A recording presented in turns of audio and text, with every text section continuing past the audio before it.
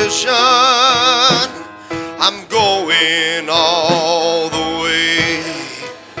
Oh, I'm going all the way with the Lord. Say no turning back.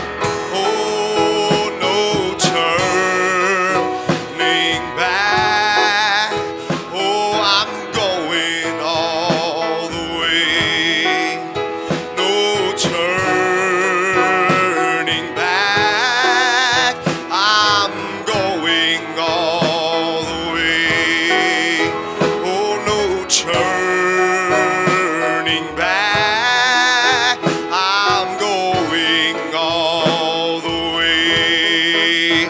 Oh, I'm going all the way with the Lord.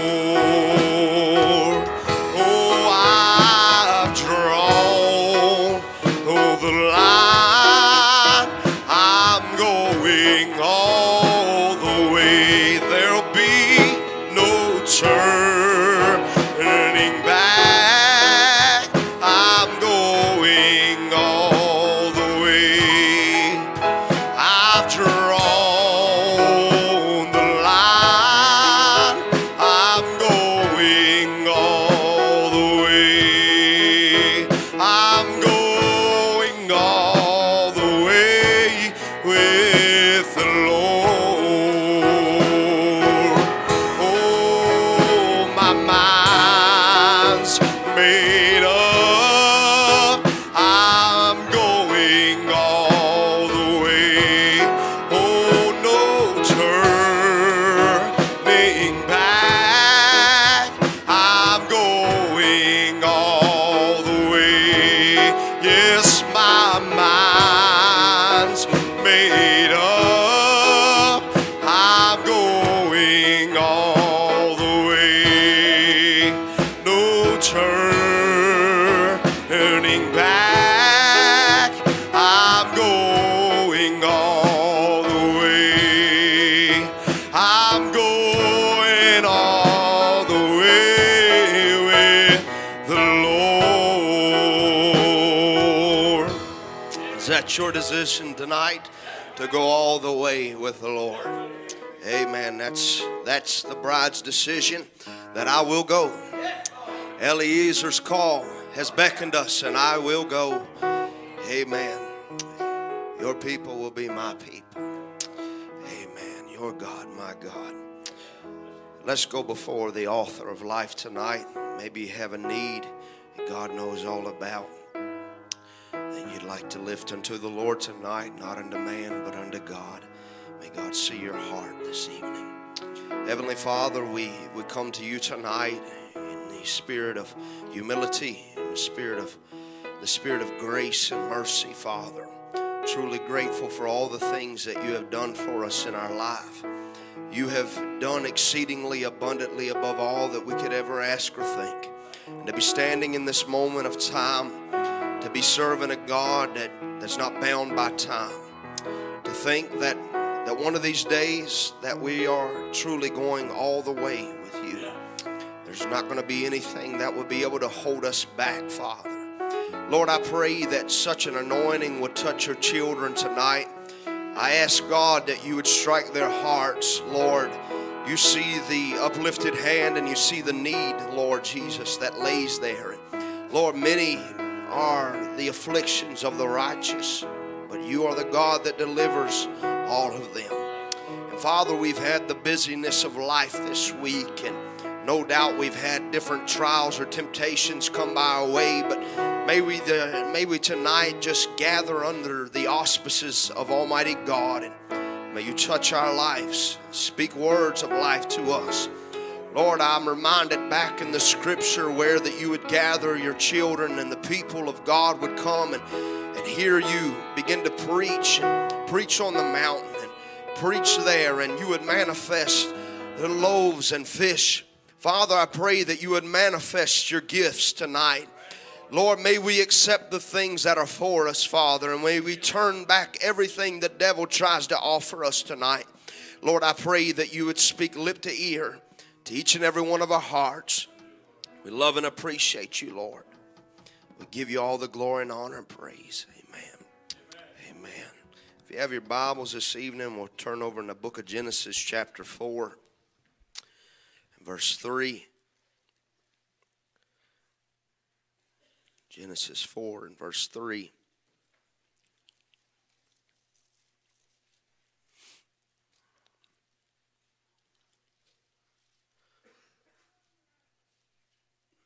Tonight I'd like to speak to you on a thought that's been on my heart this week on the power of sacrifice. The power of sacrifice. In Genesis chapter 4 and verse 3. If you don't know where the book of Genesis is, it's in the very beginning. And then we'll be turning over to Isaiah 53, almost directly in the middle of the book there. Very familiar scriptures to us this evening, and I'll just trust that you'll hop right in the channel of thought this evening, and maybe we can get your minds off the things of Laodicea and the things of the world this evening, and may we just be able to just bask in his presence this evening. Genesis 4 and 3, and in the process of time it came to pass that Cain brought of the fruit of the ground an offering unto the Lord. And Abel, he also brought of the firstlings of his flock and of the fat thereof. And the Lord had respect unto Abel and to his offering. But unto Cain and to his offering he had not respect. And Cain was very wroth, and his countenance fell. And the Lord said unto Cain, Why art thou wroth? And why is thy countenance fallen? If thou doest well, shalt thou not be accepted? And if thou doest not well, sin lieth at the door. And unto thee shall be his desire, and thou shalt rule over him. Isaiah 53 and verse 1.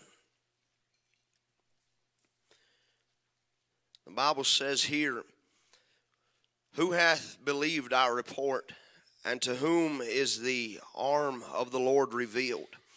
For he shall grow up before him as a tender plant, as a root out of a dry ground. He hath no form nor comeliness, and when we shall see him, there is no beauty that we should desire him.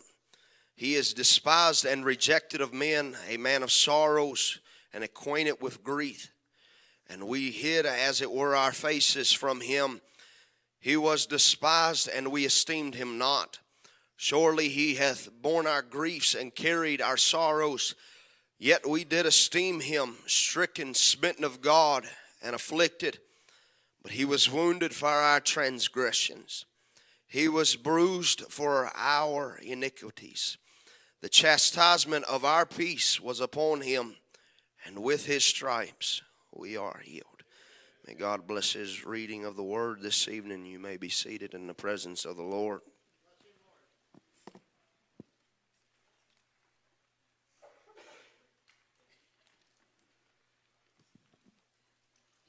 Said we'd like to speak to you on this thought on the power of sacrifice. There was once a young man that came to W.E. Gladstone when he was a prime minister of England. And this young man came to Mr. Gladstone and said, Mr. Gladstone, I would appreciate your giving me a few minutes in which I might lay before you my plans for the future. He says, I would like to study law. Yes, said the great statesman. And what then? He said, then, sir, I would like to gain entrance to the bar of England. Yes, young man. And what then? He said, then, sir, I hope to have a place in Parliament in the House of Lords. He said, yes, young man. What then? Pressed Gladstone. He said, then I hope to do great things for Britain. He said, yes, young man. And what then? Then, sir, I hope to retire and take life easy. Yes, young man. And what then? He tenaciously asked, well, then, Mr. Gladstone, I suppose I will die. Yes, young man. And what then?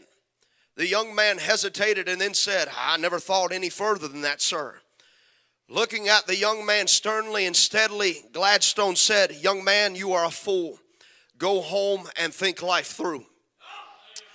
Here is depicted a young man that came to a great statesman that had prepped in his life and in his thinking how that everything was going to take place and transpire in his future. And no doubt in his mind he had set apart different energies and sacrifices that he would make for worldly gain. But he had never went so far as to think of the sacrifices that he would make towards the Prince of Life.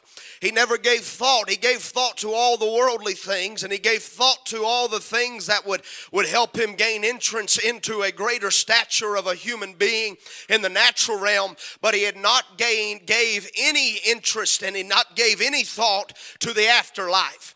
And if you have not gave any thought to your afterlife and where you're going to spend eternity, I trust you make those thoughts this evening where you will decide. And you know, as we think on this thought on the power of sacrifice, that you find today that sacrifice is so little talked about anymore, and really sacrifice is hardly seen anymore amongst people, because what sacrifice is sacrifice is serving.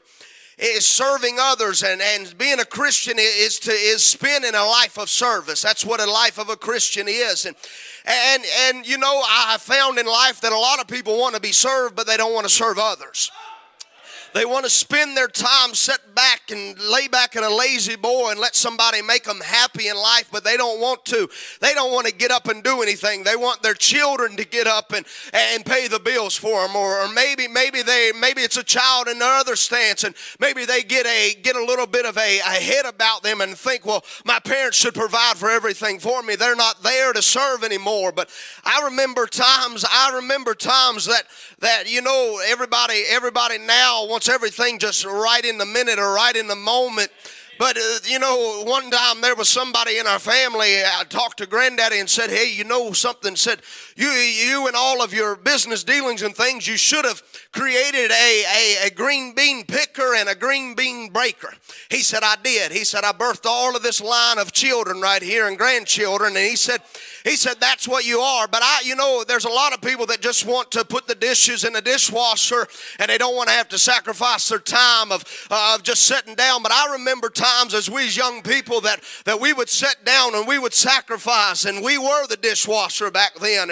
But a lot of people don't understand sacrifice the way that things were back when, and that's not been too long ago. But I find sometimes that there's young people amongst us that don't understand how life truly was, or how great we have it in this life. And you know, there's very little bit of time that is spent in sacrifice or spent serving God. Or people, you find it today that people want an experience right now, but yet they don't want to sacrifice the time of truly having a born again, a baptism of the Holy Ghost.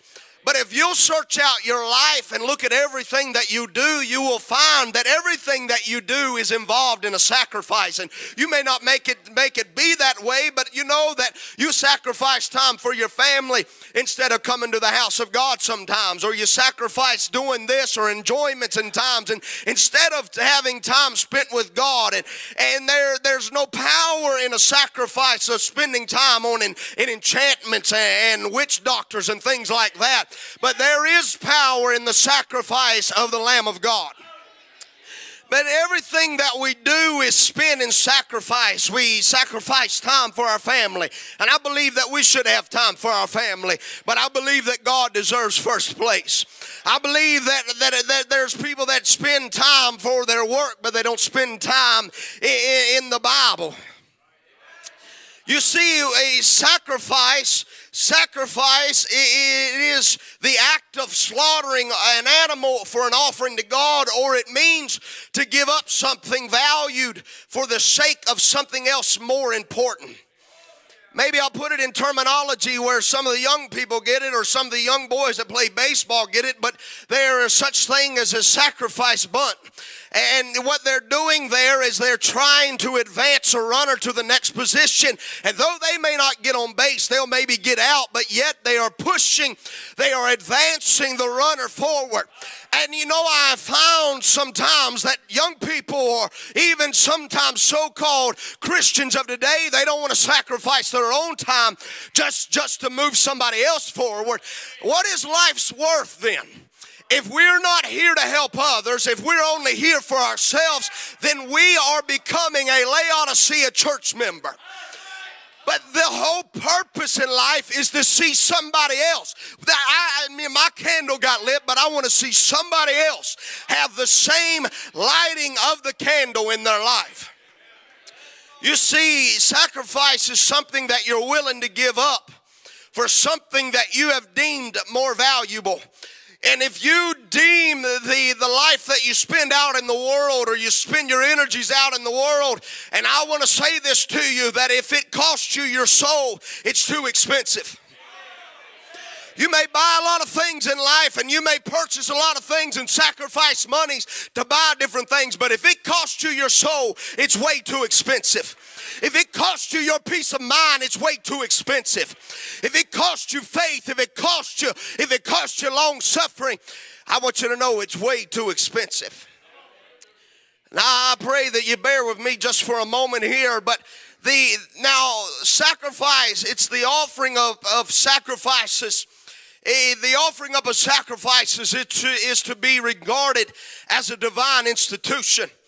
It did not originate with man, but God himself appointed sacrifice as the mode in which was acceptable worship was to be offered to him by the guilty man. The language and the idea of sacrifice is throughout the whole entire Bible. It pervades the whole Bible of offering and sacrifices. We see that throughout the Bible that there were sacrifices made. And if you look back at the very beginning of the book, you will see the fall of humanity. And after the sinning, there stood Adam and Eve in the presence of God. And God said, "Depart out of my presence." And he said, the prophet said, "I can see them going." He said, "I can see Eve see her lay her little head over on Adam's shoulder and saying, 'Adam, it's my fault. I was the one who did it.' But Adam so loved his wife that he wasn't deceived, but he loved her so well that he walked out with her, which was a perfect type of Jesus Christ. Oh, hallelujah. Who knowed no sin, but came to the world and taken the sin of his wife, the church, and walked to death with her. Hallelujah. There they go. There's all the great Jehovah looking at them. There goes his son. There goes his daughter. I hear something going like this. What is it? It's the clapping, a slapping sound. It's the bloody sheepskin beating against Adam's legs. And he said, "Wait a minute. I will put enmity between the woman's seed and the serpent's seed." What was he promising? He was promising a promised Redeemer that would come and take away the sin of the world. He was speaking of a sacrifice that was to come. You go back to the very beginning and you'll find that God laid down the program right in the Garden of Eden, that there was to be a sacrifice. You see, but man tried to make his own religion. He made himself a fig leaf and he tried to cover himself. But you know there was no power in those fig leaves because God seen right through those fig leaves. And you can try to cover up your sin and you can try to cover up your mistakes, but God is looking right through that covering. You see, there's only one thing that will cover you from your sin. And I'm not just talking about a covering. I'm talking about a remitting of sins. For the Bible said that without the shedding of blood, there is no remission of sins. But where there is the shedding of blood, there is remission of sins. It was the blood that brought them back into fellowship. There was power in the sacrifice that allowed God to commune with his children again. Woo, hallelujah. There was no power in the fig leaves. There's no power in denominational ideas or creeds and dogmas. That won't cover you. But there's only one thing that will cover you from your sin, that'll totally annihilate your sin, and that's this blood. And I want to say to you that there's power in this blood. There's wonder-working power in the blood of Jesus Christ. God hates a powerless religion. What Adam had was a powerless religion. It couldn't do anything for him. It couldn't bring him back into communion. But you know where the blood is, there is power at. You see, according to God's command, as we look at the animal sacrifice, the animal that sacrifice had to be physically perfect in age and condition. There could be no blemish on this animal. Hallelujah. Through perfection of this animal, perfection was then presented to God. You see, this was symbolic for the people and to present themselves perfect before God by presenting the perfect one in their place. You know, Jesus told us to be ye therefore perfect as your Father in heaven is perfect. But you know, there's nothing in your own works that can make you perfect. There's nothing that you can do to make yourself worthy. There's nothing that would make you be of full honor. In your own righteousness, they're filthy rags. But I want you to know, in turn, the blood of Jesus Christ takes your sin and makes it righteous. He makes you holy. He makes you pure. He makes you just. And after the animal was selected and presented at the altar, the first act was laying on hands by the person that was presenting the offering. Here he was. He would take the lamb, or he would take the animal, and he would bring him up to the high priest, or however the order was. And how he would bring him up, and he would present him there. Because there was an innocent lamb that was going to give his life for the guilty party. And here the worshiper comes up and he brings up the sacrifice. And this sacrifice would allow him to commune with God. And when the guilty person would bring up that animal, he would come. And as the priest would as he would cut the animal's throat, when he would slit his throat, he would lay his hand upon that animal. And as the innocent animal's life was going out, this was symbolic of that in which we do now. We lay our hands upon the sacrifice, and it makes us pure. It makes us identified with our sacrifice. Are you with me tonight? This was symbolically pointing to the Savior who would do this for the believers in which they could not do for themselves. He would take upon himself the sin and guilt and blame and shame and all of the pain and accomplish redemption for his people. Hallelujah. Hallelujah. I know there's a lot of people that like to claim the blood of Jesus Christ. They like to claim that they are Christians. But Christ came to save his people. Come on, somebody. The blood was shed, but it is for those who were God's people. There is so much power that it can cleanse a universe. Oh, hallelujah. You look over in the festival of the Day of Atonement, there was 2 goats that depicted this redemptive act. And there was 2 goats that depicted it, but one goat, it died its death, symbolizing how the ultimate sacrifice in the future would pay the penalty for the believer's sins. Its blood was applied to the mercy seat in the holies of holies when the high priest would walk in there and sprinkle the blood upon the mercy seat. Oh, hallelujah. Symbolizing how the great sacrifice would cover the people's sins, bringing them into God's presence and make full restoration to God. Hallelujah. And then to the head of the second goat, the priest symbolically transferred the sin of God's people upon the second goat. Hallelujah.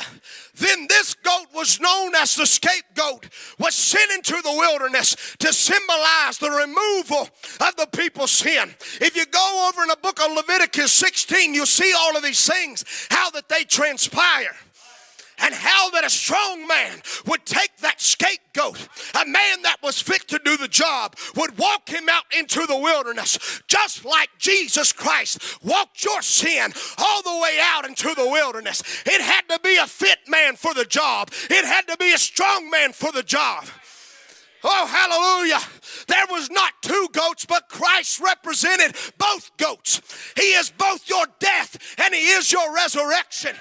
I am identified when he died with him, and I am identified and I rose with him. Hallelujah. Hallelujah. To know him, you don't have to know a whole lot. You only have to know one person, and that's the Lord Jesus Christ. Tonight is not about you falling in love with me or falling in love with the music or falling in love with our excitement. I don't want you falling in love with me or my preaching, for I will fail you. But if you fall in love with Jesus,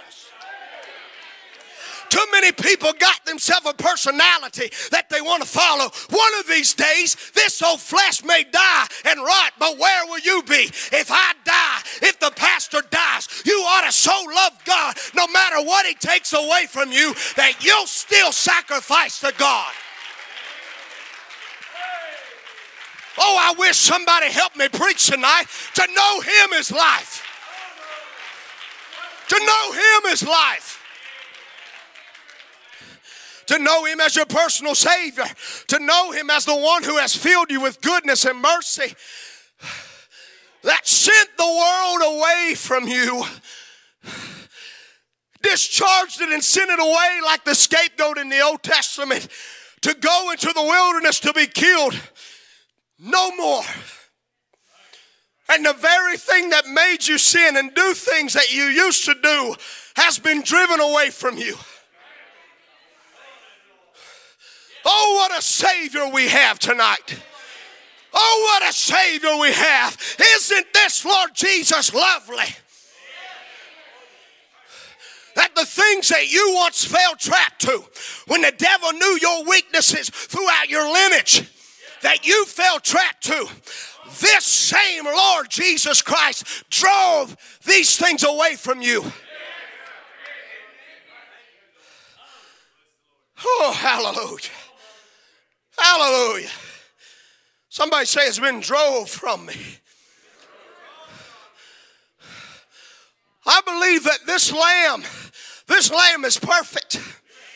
I believe that there is so much power in this sacrifice, that there is healing in the sacrifice. And I don't believe that God can just keep you, or I don't believe that God can just heal you once, but I believe that you can stay healed.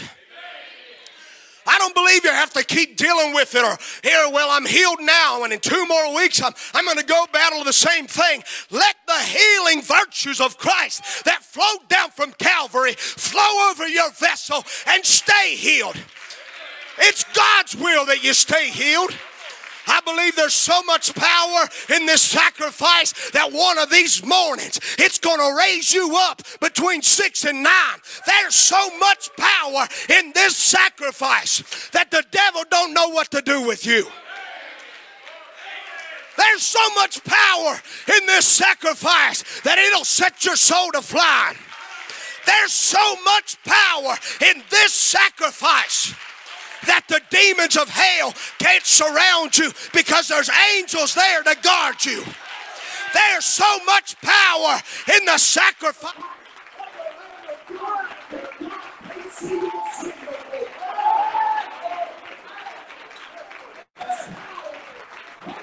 Power.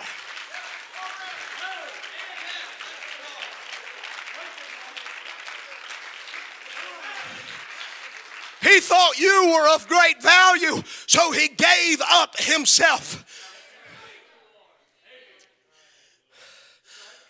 You can imagine how that Adam and Eve, after walking out of the garden, and there stood the seraphims with the flaming swords guarding to the tree of life, how that they would walk out, and no doubt they would have conversations with the boys. And they would sit down and they begin to tell Cain and Abel what it was like in the garden. Oh, in the garden, It was perfection. In the garden, it was sublime. There's not enough words in the vocabulary to tell you how perfect it was, boys. But these briars that you're dealing with now, they were not there in the garden. That rheumatism medicine that I have to take now, I didn't have to take it in the garden. Those wrinkles you see over my brow, they weren't there in the garden.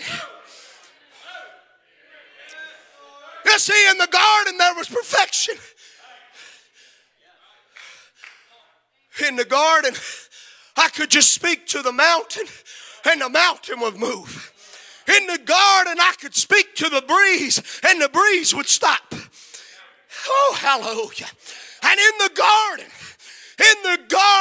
there was no violence there. There was no trials there. There was no temptation there in the garden. And these boys heard this. And these boys, the prophet said that the boys wanted to get back to that garden. All of humanity as a Christian, as humanity throughout the years has spent their life getting back to that garden. But I want to tell you, we're going to a place of perfection that there is no more sickness. There is no more rheumatism medicine. There is no more aging. There is no more back pain.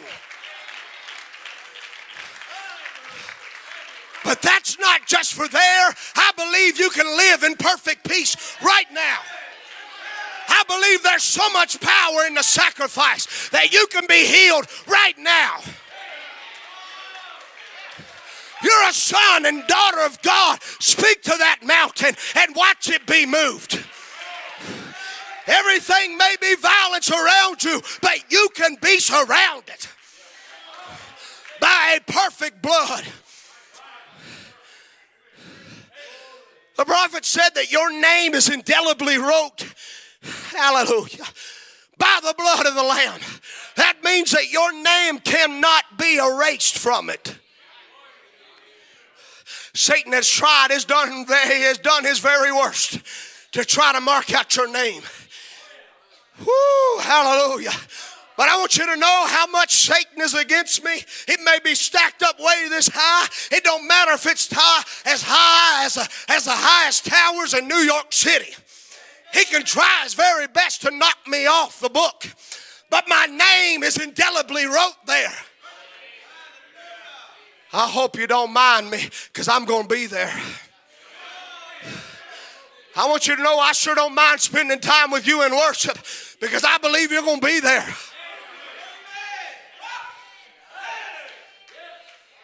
Hallelujah. Hallelujah.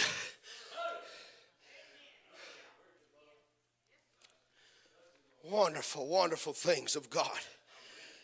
These boys were both religious. I look over in our scripture reading, these boys were both religious. These boys both came to worship. They both built an altar. They had themselves a church. They both offered sacrifice. They both were sincere, but if that's all that is required, if that's all as far as you have gone in your experience is that you have offered up what little bit that you know, you have not went far enough. Come on, somebody. If all you think it is just coming to the house of God and that's good enough, well, nah, never mind, I'll just stay home and I'll stream. You've not gone far enough yet. Cain was a worshiper. Cain confessed. He wasn't a hypocrite. He believed God. He worshiped God. He knelt down and prayed. The prophet said he was a good church member.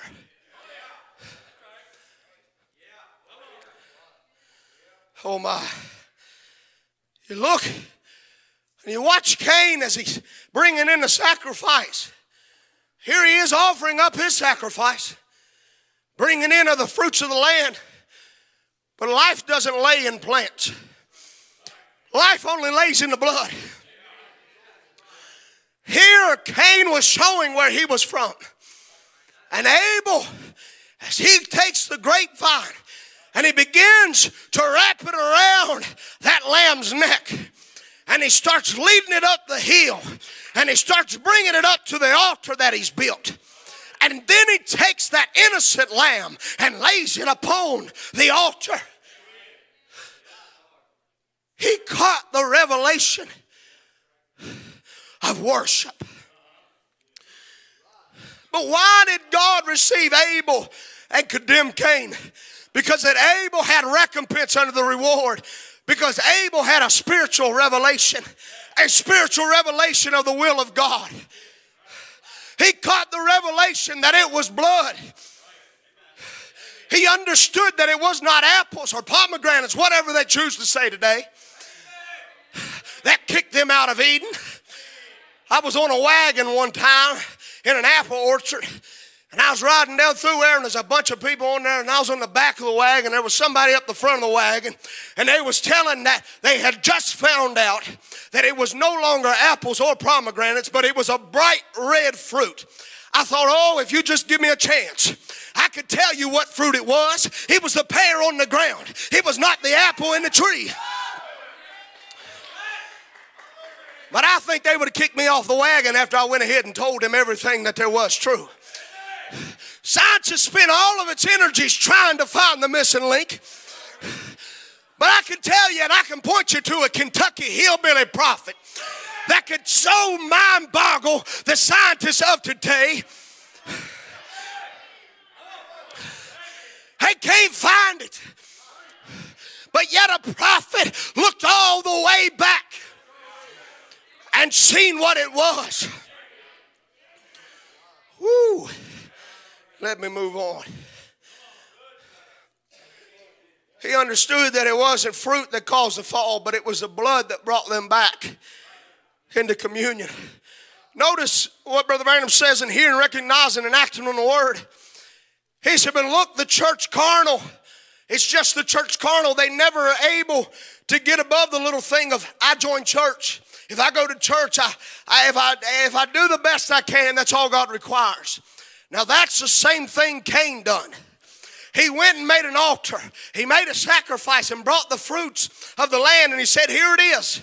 God, that's the best I got. Take it or leave it. That's the way the carnal believer does today. Lord, I'll go to church. I'll join the best group that I can find. I'll pay in my dues to the church. I'll do what's right. Here's the best I can do. I'll help buy some coal for the widow, or I'll give the children some clothing. Them's all right, nothing to say against it. But that's it, that's all. If you want it, take it. If you don't have to take it then. Now that's the attitude of the church carnal today. Take it or leave it, God. Here I am. You can listen to Doors and Doors. He don't want just a door to your bedroom, and he don't want just a door to your living room. He wants the door to your closet. He wants the door to your upper room. He wants the door to your heart. Well, God, I'll let you come in this far, but don't you go to meddling in the rest of my business. You've not gone far enough yet. Church carnal wants to go, oh, well, that's all I got. Take it or leave it. But the church spiritual, able by revelation, by grace, he's seen beyond that. And by faith, he offered to God a more excellent sacrifice than Cain. And it testified of his righteousness. Notice Cain's attitude. The prophet said if Cain would have done like his brother Abel, God would have accepted it. I know I just choked some of you, but go ahead and swallow that one. But if Cain would have done like Abel, God would have accepted it. But Cain showed where he was from. When he hated his brother, he showed who his daddy was. Hallelujah. Hallelujah. And Abel showed who his daddy was. He knew that there was power in the sacrifice. He knew that this would bring communion to him and God. Now, to sacrifice, it's going to cost you something. And what you're willing to sacrifice shows how much you want something. You watch people spend $4 and $5 for a box of cigarettes. You see the sacrifice that they've got. They'll sacrifice their children's money just to buy a pack of cigarettes or 6-pack of beer that won't last them through the night. Ain't no happiness in that. But yet they'll sacrifice their hard-earned money. Or maybe their bummed earned money just for a pack of cigarettes that they know is going to put cancer in their lungs. But in every sacrifice, there is a cost to it. You can look all throughout the Bible at the burnt offering and the drink offering, the fellowship offering and the guilt offering, the heave offering, the meal offering, the meat offering, the peace offering, the sin offering, the thanks offering, the trespass offering, the wave offering. And every one of those sacrifices and offerings, there was a cost to it. It would cost the worshiper something, maybe a lamb or turtle dove, maybe the meal of the land. It would cost them something to bring them back into fellowship. It cost Esau something one time. It cost his birthright to sell out for a mess of pottage. Oh, hallelujah. But it only cost Jacob a mess of pottage for the birthright. You see, Esau's attitude towards it showed where he was from. But Jacob's attitude towards the birthright showed that he was elected. It's going to cost you something. Samson knew that it was going to cost him something. Samson, you see, he gave God his strength, but he gave Delilah his heart. Samson gave out the secret of his strength, and the Philistines came and overtook him and bound him, plucked out his eyes. And the next place you find Samson is down in the prison house grinding meal. But Samson come to the final moments of his life, and he was willing to sacrifice. He said the trouble of it is today the church is not like Samson. They're not willing to pay the price. Samson prayed right when he prayed, Lord, let me die with the enemy. He knew that it was going to cost him something. He knew it was going to cost him something. It's going to cost you something. It's going to cost me something. Your social prestige, your place and position in the denomination. Lord, let me die.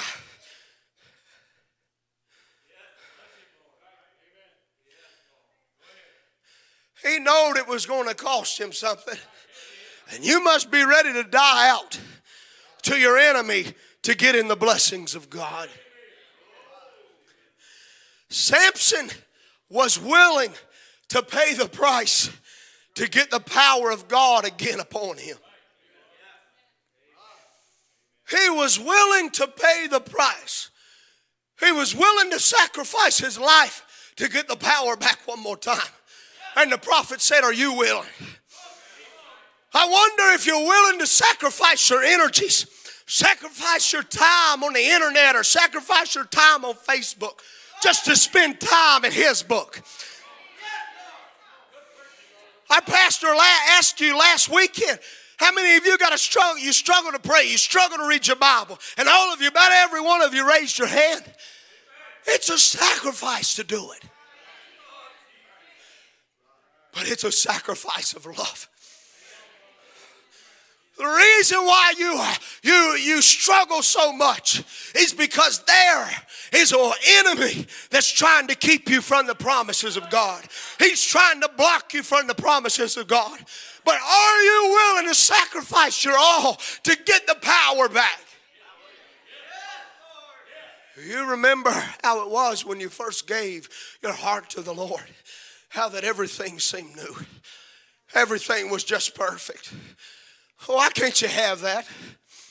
Why can't you have when you walk back in and all of a sudden you're just like in an oasis in the desert?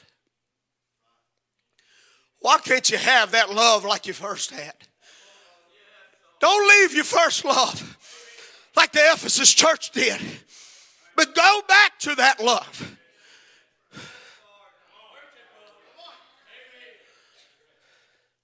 You know, we're willing to spend time in prayer for a headache. We're willing to spend time in prayer for healing. We're willing to spend time and for little maybe petty things. But we're not willing to sacrifice ourselves on the altar. We're not willing to die out all the way because we want to hang on to the world.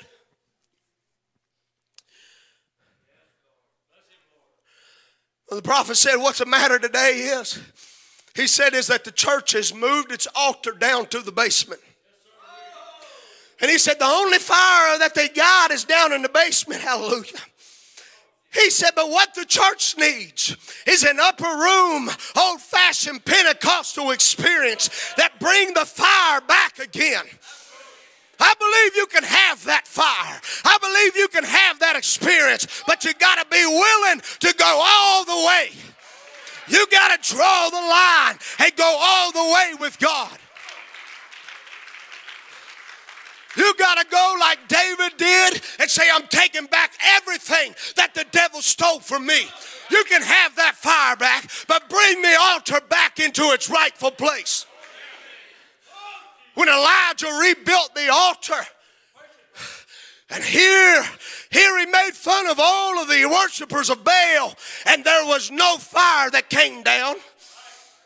But when Elijah rebuilt the altar and put everything and restored everything back in its place, and the fire came down, what did it do? It was God's approval of the sacrifice.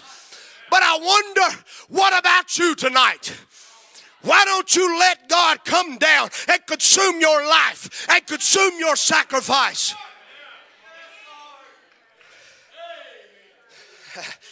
Hallelujah. If you want to check me on this, I got this from Pinterest, whatever they call that thing. Nothing great was ever accomplished without making sacrifices. Boy, that's true. Nothing great was ever accomplished without making sacrifices. I hope you bear with me just a moment. Last month was Pastor Appreciation. Our pastor was out on an evangelistic tour, and I didn't get to give my chance. I didn't get my chance to give my normal Pastor Appreciation speech, so I hope you allow me in the month of November. Sacrifice is given back to God. I did some calculations on sacrifice today. These are on the low end, so you can add to whatever you want to. But I want you to know I'm very much appreciative of our pastor and what he has done for us and done for the kingdom of God.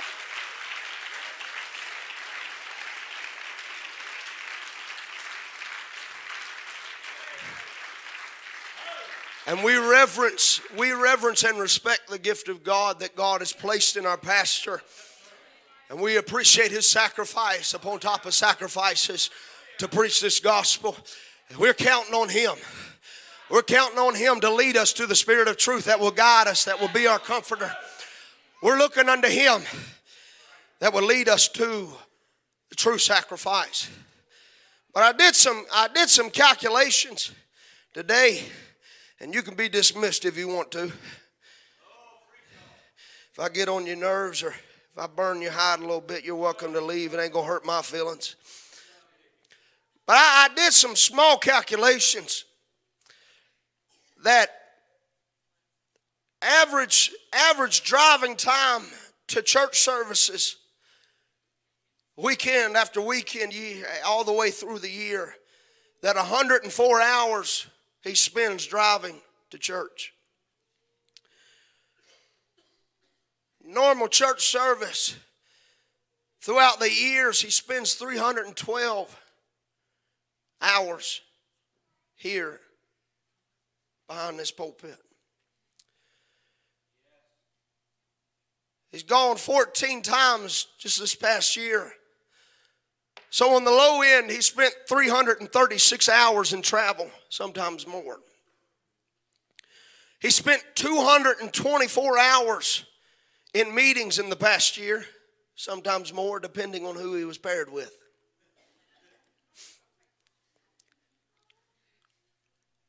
So, by doing a rough estimate, he spent 976 hours roughly a year in church. You times that by 36 years in the ministry, at 35,136 hours just to be in church.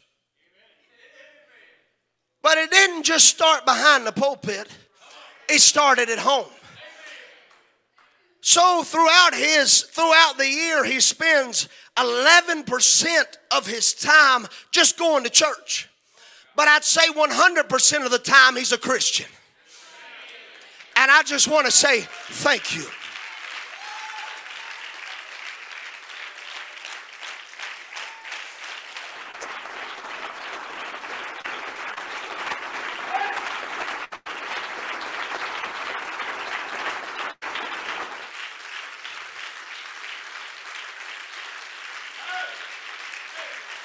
Amen.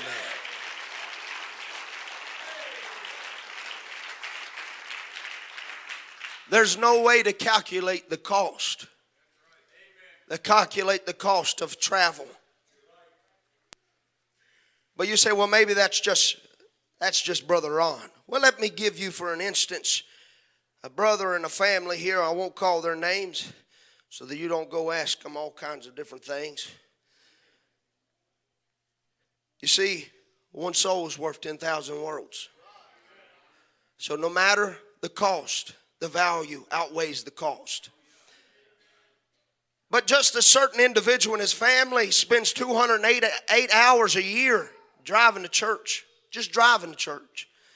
They spend 312 hours in service time. So throughout their year, they have 5% of their year just going to church. They spend roughly $7,400 a year in fuel just driving to church.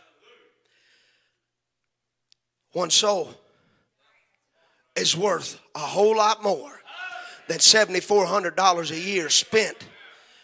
That's 5% of that Christian's year. But 100% of the time they live in this message.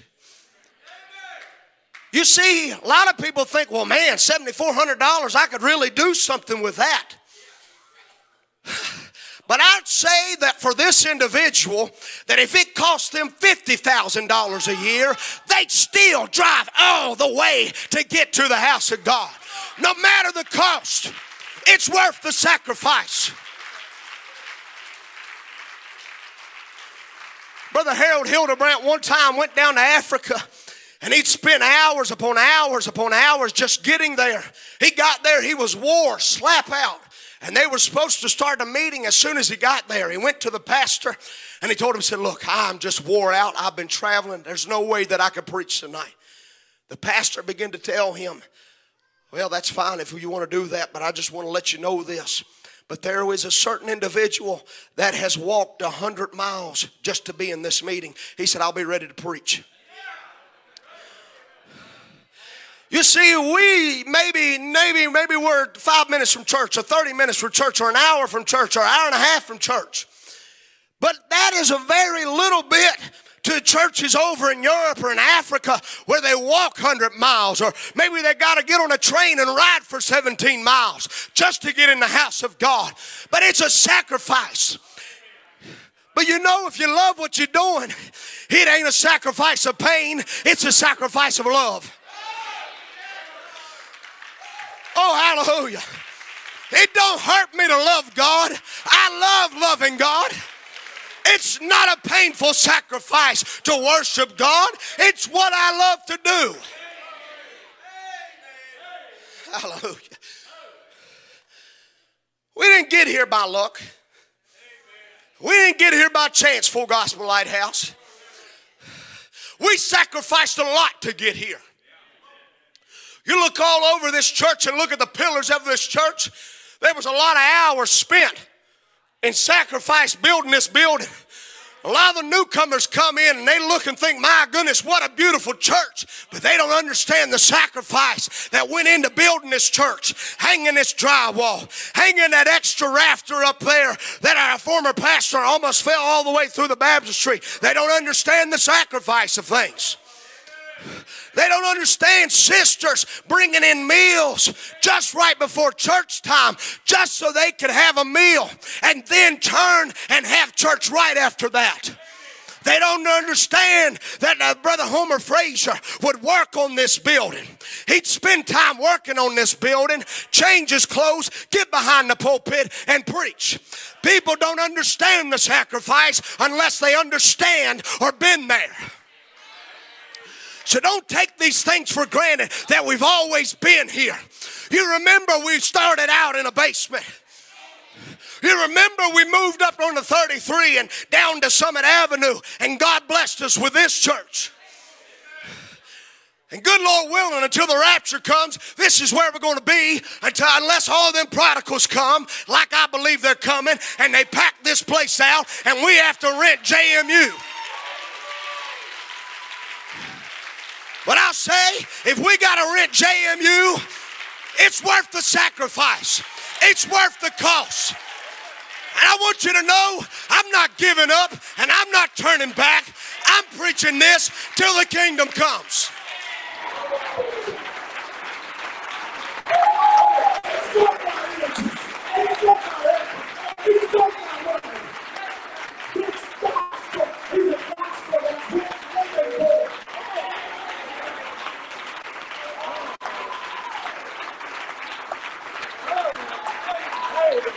Hallelujah.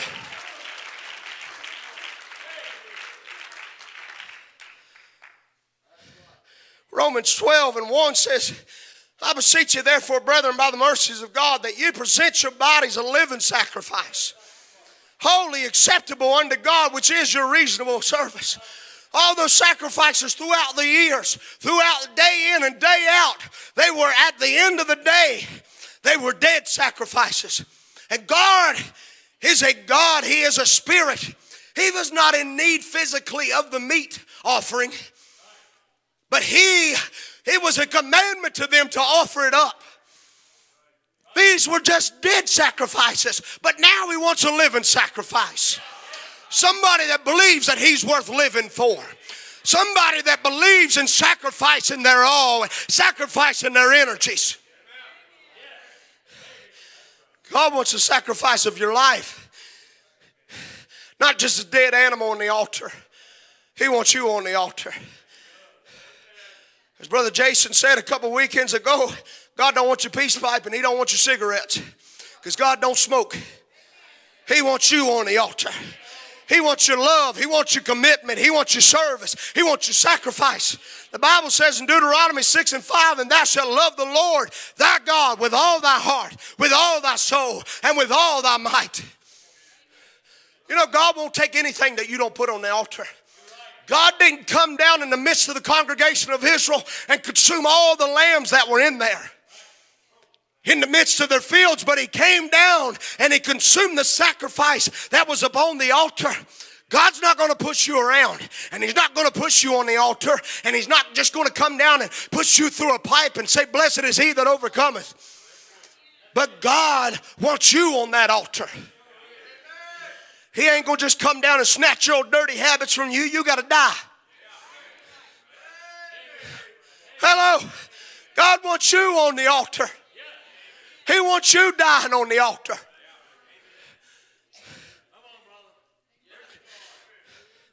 Well, God, I'll give you my hands, but I can't give you nothing else. You can have my hands, and I'll even lay my old feet up there on the altar so that you can dance through my feet. I'll even lay my mind upon the altar. Oh, you can have my mind, but don't take my heart. God don't want just part of you on the altar. He wants all of you. and you go to kicking and screaming, it's so hard to get up here on the altar. I just don't know. People don't understand what sacrifice it is for me to lay myself on the altar. He don't want just part of you. He wants all of you. Yeah, he wants your time. Yeah, he wants your energy. Yes, he wants your mind. Yes, he wants your feet. Yes, he wants your spirit. He wants every part of you. You need to grab a hold of the horns of the altar. And you need to grab a hold of them and pull yourself all the way up. And you need to get yourself all the way up there and get good and dead.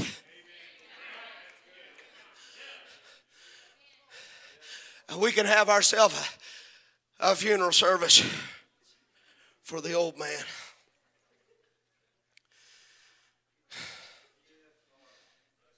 He was good. He always said nice things when everybody was around. But when they walked away, man, he could gossip. He was good for nothing. He was a deadbeat.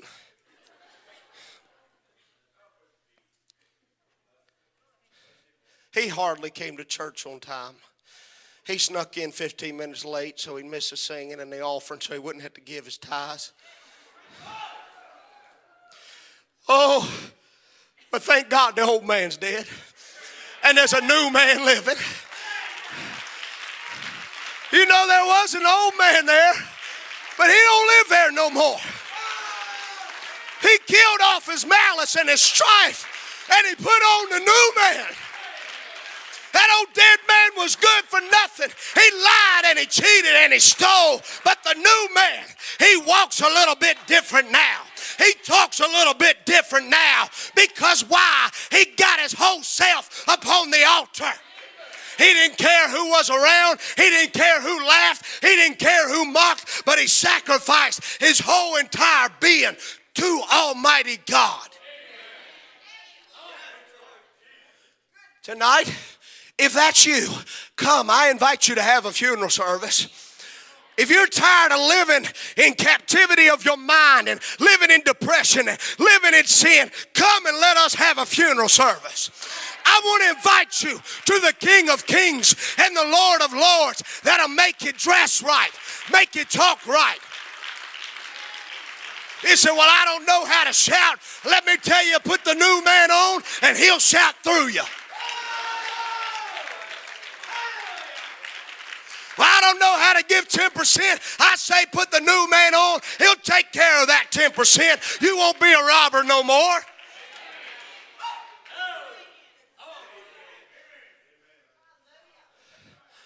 It is more blessed to give than it is to receive.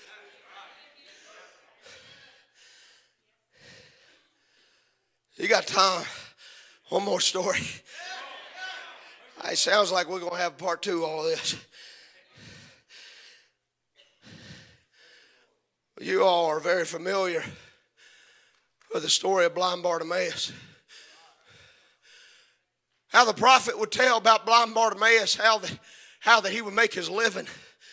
How that he had those 2 turtle doves. Had those 2 turtle doves that he would set down by the gate. He would go down by the gate and he would have his turtle doves and they would make little tricks and fly around in the air and flip around and people would throw money down at his feet. That was the only source of income that he had. He was sitting down there begging and those turtle doves would bring in income for him and his family. But the prophet said that one night that his wife got sick to a spot that when blind Bartimaeus went home, he went into his prayer closet and he began to pray. And he says, God, if you'll heal my wife, in the morning I'll go up and I'll offer my turtle doves. And that's exactly what God did. Is he come down and healed his wife, and blind Bartimaeus was good as his word. He went up the next morning and he offered up his 2 turtle doves, his only source of income. But in those days, there was no such thing as a blind leading dog as we have today. But he had a lamb that would lead him. That lamb was his eyes. That lamb would take him to the gate, and the lamb would take him back home.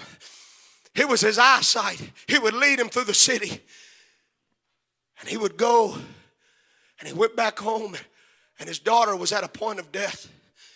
And he went into his prayer closet, and he prayed to God and said, God, if you'll heal my daughter, I'll go up to the temple, and I'll offer up my eyes.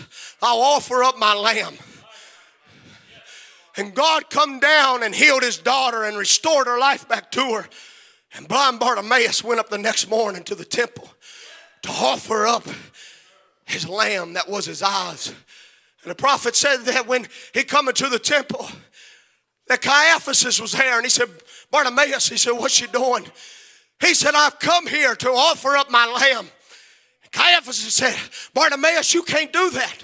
That lamb is your eyes. You won't be able to go through the city no more if you offer up this lamb. He said, I tell you what, Bartimaeus. He said, I'll give you money, and you can go buy you another lamb and come back and sacrifice him. He said, Caiaphas says, no. He said, I didn't offer God a lamb. He said, I offer God this lamb. I offer God this lamb. God don't want your money. God don't want your flowers. God, oh hallelujah. God wants you on the altar. And God was as good to Bartimaeus as Bartimaeus was good to God. That one day the Lamb of God came by his way. Oh, hallelujah. And he gave him a brand new set of eyes because he recognized the power of his sacrifice, that it was worth everything. Oh, hallelujah. You may be in that spot that the Son of Man is walking past you, but don't let this moment pass you by. You may need your eyesight enlightened, but I'll say, cry out the more. Somebody may tell you to be quiet. Somebody may tell you that you're getting too much emotion. You're getting more attention than the preachers are getting. But cry out the more. The people around him said, hush up. He's done past you. But oh, Bartimaeus cried out the more, thou son of David, have mercy on me. He's passing by this way.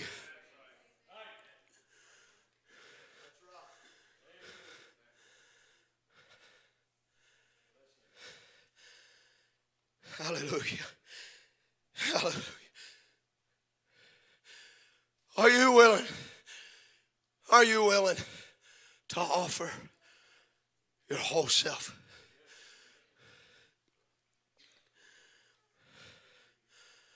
In sickness and in health. Through good times and bad times. Whether rich or poor. Whether you live in a shack or you live in a mansion.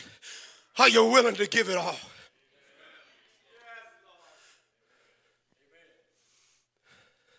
The sacrifice came, and the sacrifice didn't hold nothing back. It was not a Roman spear that took away the life of Jesus. And it was not the Jewish people that took away the life of Jesus. For Jesus said, no man could take my life from me. But Jesus gave his life freely. Oh, hallelujah. He sacrificed his life when no man could take his life. He gave his life because he thought you were worth the sacrifice. He thought that you were worth advancing. I hope you feel in your heart what I feel here this moment.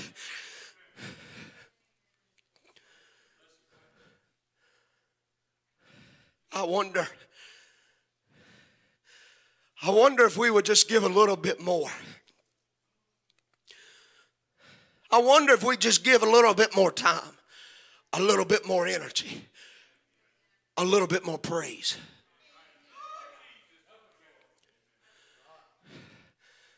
A a little bit more praise, a little bit more time.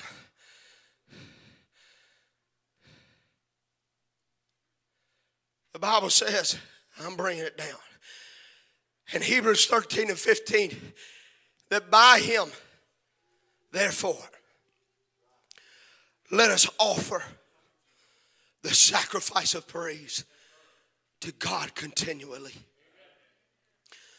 That is the fruit of our lips, giving thanks to his name. Last month was Pastor Appreciation, but let me tell you, this month is a month of November, is the month of Thanksgiving. We're moving into a time of Thanksgiving next week. But let me just offer you up something right here. I want to give thanks to you for all of your time, for all of your energies, for spending your time in prayer, for spending your energies in worship. And in the atmosphere and the sacrifice of praise, I want to say to you, Full Gospel Lighthouse, thank you. Thank you for your praise. It's just the mortal lips of man saying this. But I want to say to you that one of these days that you're going to hear the voice of God say, well done. But let it be from our lips that we offer the sacrifice of praise continually. Let it not be just when you feel good or when you're full of energy. There's a lot of times you come to the house of God and you're just, man, you know what, I'm just not into it tonight. I got a headache, and I can't worship when I got a headache. The Bible says sacrifice of praise continually. No matter if you feel up, no matter if you feel down, it's a sacrifice of praise. You may have a lot of battle scars.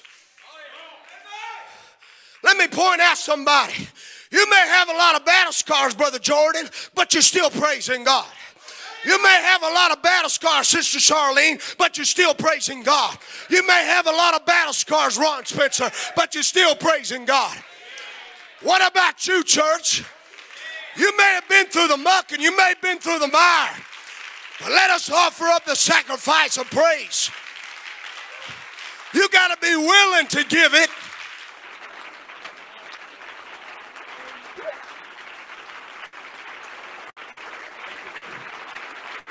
Sometimes you just don't have the physical energy to do it.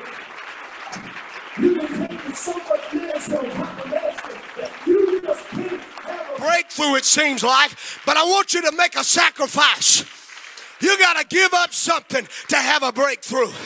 You got to give up your meds, give up your energy. I'm not telling you to get rid of the meds, but I'm talking to you about breaking through those medicines. And sacrifice yourself and give praise to God. Well, there's people around me that just won't worship God. Show him what it's like to worship. You know, I just can't have a breakthrough because this person's talking all service. Why don't you show them how to amen the word? Why don't you show them your sacrifice of praise? I've watched you. I've watched you through your sicknesses, how you came here. When I knew you didn't feel like it, when I knew that you didn't have the energy to do it,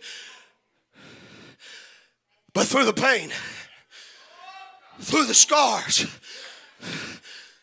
the enemy was breathing down your neck, but through all of that, oh God, I will lift up the voice of thanksgiving in the house of God. I will offer to thee the sacrifice of praise. There's power in your sacrifice. It's a sacrifice that makes you free. It's a sacrifice that makes you whole. It's a sacrifice that washes away all your sin.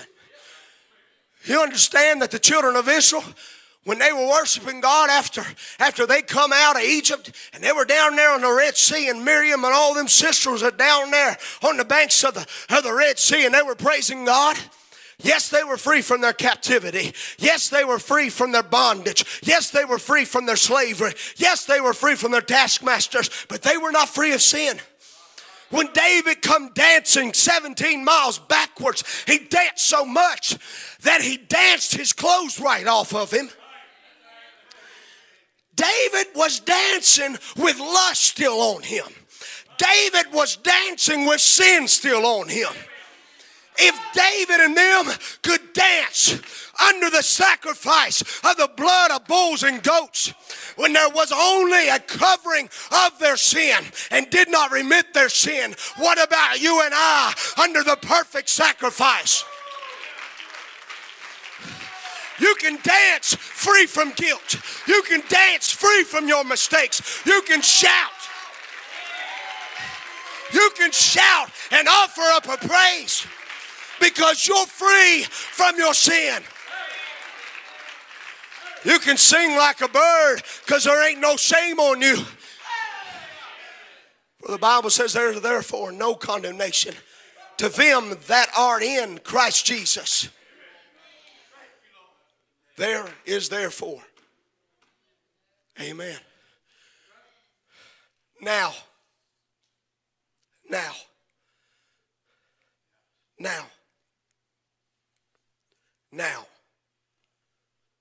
Amen. There is therefore now. Amen. You believe that? There is therefore now. Not somewhere in the future. No condemnation. Tell me, if you're in Christ Jesus, how can you be condemned? When he paid the ultimate sacrifice for you, how can you have condemnation on you? There is therefore now no condemnation to them that are in Christ Jesus, who walk not after the flesh, but after the Spirit. That's why you can sing. You think about the dust storm they created when they were worshiping God. They were worshiping under the blood of a natural lamb. But you're not worshiping under the blood of just a natural lamb. You're worshiping under the blood of the Lamb of Almighty God.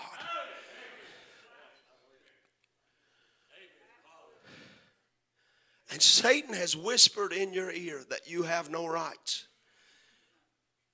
He is my right. He is my authority.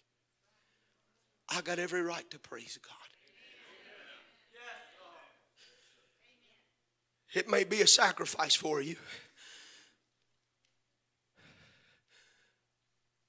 But if you could just, get in the spirit of it. I was reading to the young people this past week over in a church age book of getting in the spirit. Brother Branham said that if you would get in the spirit of Isaiah 53, you would recognize, he said, even though you may have pain and you may have these different things or ailments, but in his spirit, it's all over. You may feel, you may remember the things that you've done, but in his spirit, it is all over.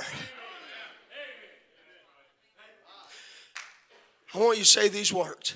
There is power in my sacrifice. Let the musicians come.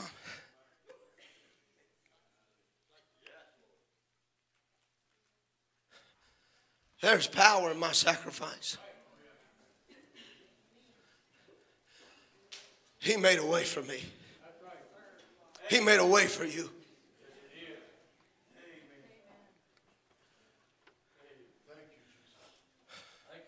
When there seemed to be no way, he made a way. When I couldn't go to him, he came to me.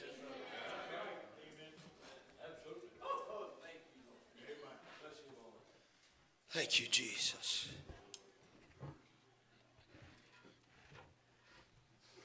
He came to me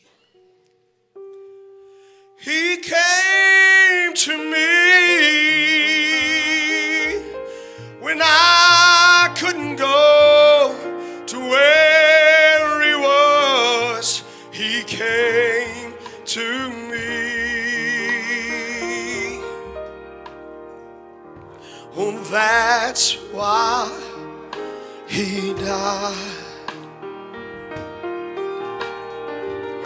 On Calvary,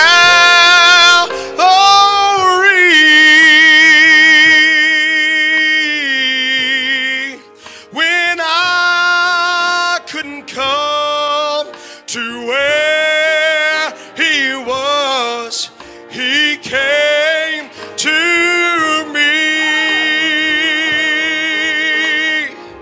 Oh, he came to me.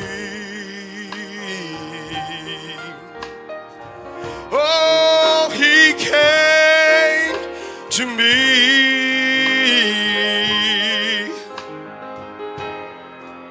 When I couldn't come to where he was, he came to me. Oh, that's why he died. On Calvary,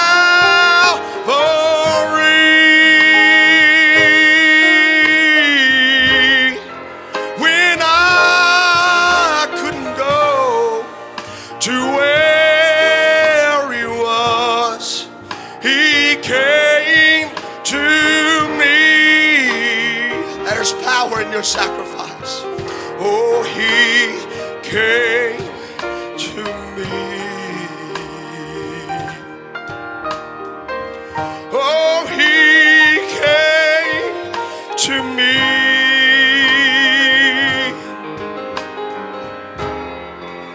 When I couldn't come to where he was, he came to me. That's why he died. On Calvary,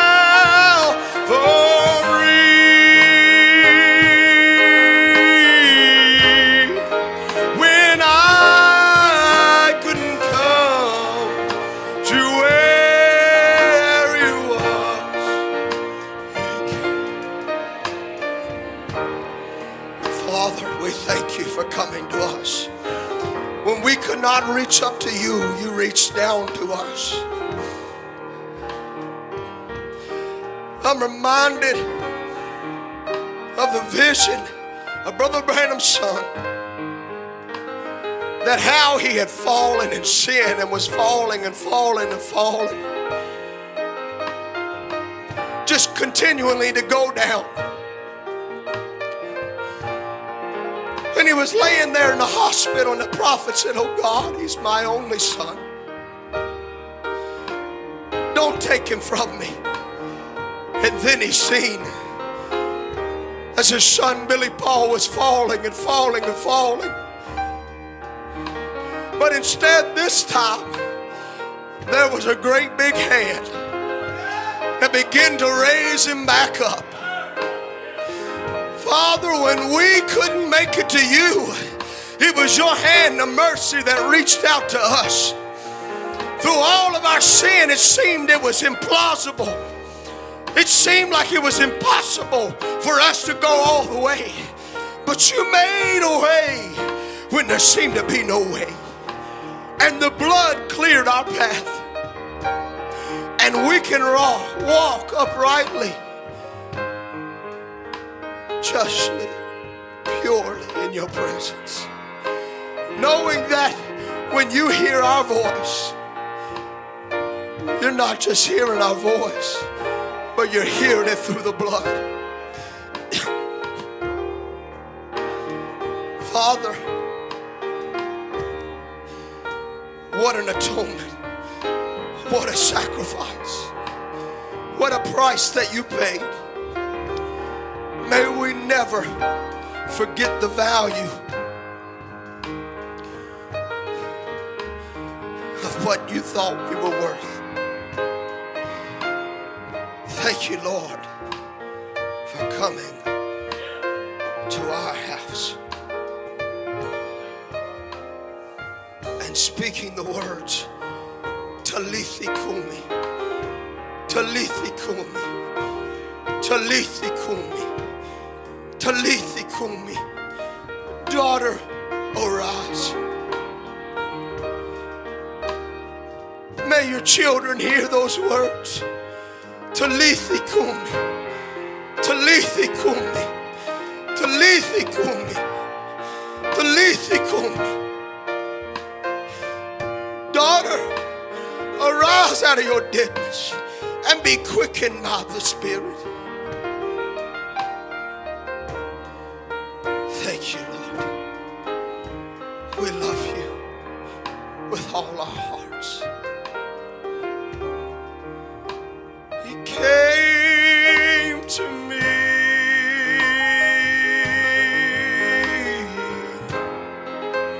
when I couldn't come to where he was. He came to me.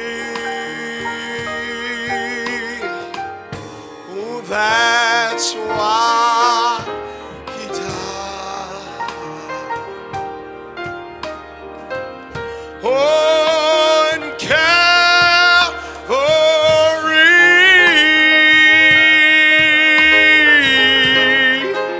when I couldn't come to where he was, he came. Hallelujah. May God richly bless you this evening. We thank you for your sacrifice.